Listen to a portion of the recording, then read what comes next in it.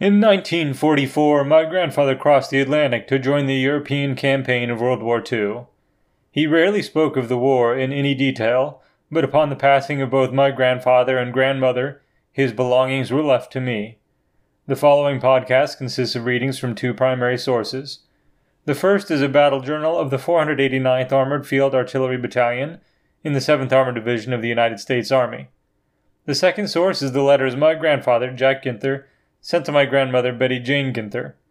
Unfortunately, my grandfather had to destroy my grandmother's correspondence after receiving it in Europe. Some of the sentiments expressed will seem out of date. I have done my best to transcribe the letters, but that in and of itself is a challenge. Also, I apologize for my pronunciation of certain villages and cities cited in the documents. I wish my grandparents were still here so that I could have a dialogue about the contents contained within this material, but this one-way conversation will have to do. From the Battle Journal of the 489th Armored Field Artillery Battalion, 7th Armored Division, United States Army. On June 8, 1945, the three forward observer crews went to the 17th Tank Battalion School to learn the techniques of the new T-26 General Pershing tank. A new entertainment facility was added by the reception of 5 record players from the division signal officer. Lieutenant Baker and Michaels received a chance to visit England and Paris, respectively. The week was ended Saturday afternoon with a colorful retreat parade at 14:30, Battery A being adjudged the best battery, and a visit to the battalion by Major General Hasbrook, the division commander. Lieutenant Colonel Milner left shortly after the general's visit to be the assistant commandant at the division officers' school at Cotern. Letter from my grandfather, June 7, 1945, Connern, Germany. My darling, another very warm day. Sometimes I wish they would let us wear summer uniforms, but no luck. Anyway, nobody has any over here with them anyway. Went to Halle again this morning to see military governor on some food. They are more safer than we are. Janie, we sure are terrible on military governors. Well, to make this short, I didn't get a thing out of them. This afternoon I spent my time in the motor park. I'm getting all my half-tracks, etc. repainted. After this is done, I'll be all set for ordnance inspections, which I hope never comes. As usual, every evening I stay home and sit around. Dykes has gone to find some wine and 3 officers are out looking for some German girls. This non-fraternization policy is the worst farce of the military government. Betty, tell Mr. Lacquier that the gun he wanted I could have gotten 1,000, but never did. One reason for not is that all the German weapons have a very distinct sound, and therefore we never use them, therefore not risking our only life. And you don't have the space to carry things you don't use. Be good, darling. I'm thinking of you, each and every hour.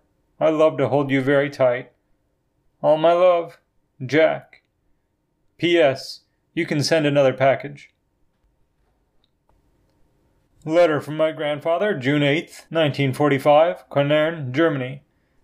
My darling, another day gone by. Nothing new happened at all today. Spent this morning in painting half-tracks, and then this afternoon it rained. Now this evening it is very warm again, so we'll probably get rain again. Major Weber and I went to the show this evening, saw Three's a Family. It was the same stage show I saw by in New York over a year ago. The show wasn't very much good either. The sound was terrible. Didn't receive any mail today. The Life magazine is coming about a month late, but that isn't a bit bad. And I sure enjoy it also. We got a half-done copy of Life also, but I'd rather have the full edition. Janie, tell me whether you like this short letter often, or try and write a long one twice a week. Betty, you don't know how much your husband misses you. Sometimes it feels so low, and then again I have high hopes of coming home. Sure wish I could come home without going to China, but if I have to go there, I think I would rather stay here a while to scout this theater occupation. Darling, be good, and write often like you do. You don't know how much your letters mean to me. All my love, Jack. Letter from my grandfather, June 9th, 1945, Connern, Germany. My darling, another day is gone. Well, to start this day was Saturday, so sure enough we had inspection of men in ranks. Then this afternoon we had a parade, and there were more German people watching us than there were of us. Incidentally, this town has a population of about 4,000, so you see it made quite a group when they watch us. Betty, over here, we are on parade or review every time we step out of the house. Everyone watches every move we make. Tonight I'm having another battery party, and it is now 11 p.m. and everything seems to be going okay. But for myself, I cleaned up and got all dressed up in my European theater jacket and trousers. I really look nice. Honey, what do you look like all dressed up? I sure wish I could see you all fixed up. When I get home, I want to see you all dressed up. I also saw the show Meet Me in St. Louis. It seemed to be a very good show. Well, darling, that is about all for tonight. For some reason tonight I've been thinking very much about your dress. I sure don't know why. Be good, darling, and I'll be thinking of you always. Hope I have a good dream of you tonight. All my love, Jack. P.S. Send me some crackers, honey.